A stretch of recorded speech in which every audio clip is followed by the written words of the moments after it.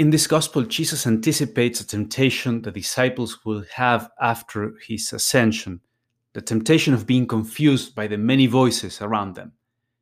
He says that the testimony of the Holy Spirit will coincide with the teachings that they have heard from him, and so those matching testimonies will strengthen the faith of the disciples. And then the Lord speaks about the rejection the disciples will suffer from other people around them. Strikingly, Jesus says that those putting them to death will think they are offering worship to God.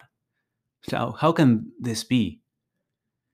Those who are of the world are under a fundamental ignorance of God.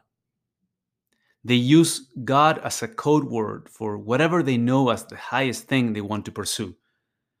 That's why, for example, Caiaphas said it was better that one man should die and not the whole nation. So the survival of the nation and his own prominent role in it was to Caiaphas the highest good. For others, it may be the ideal of social recognition or a life in which you can do whatever you want.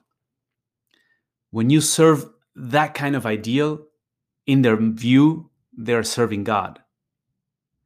God can only be served in serving some interest of this world for that mentality.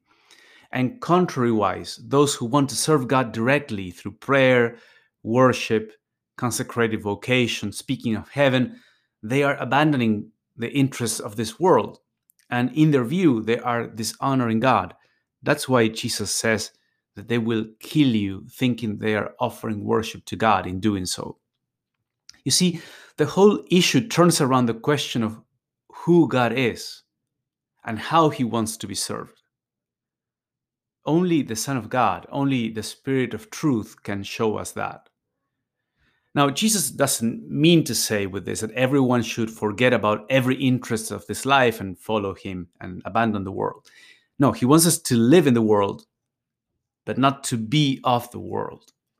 We can make use of the things of this world, but those things shouldn't take for us the place of God. As you meditate on this gospel, you may want to reflect on these questions.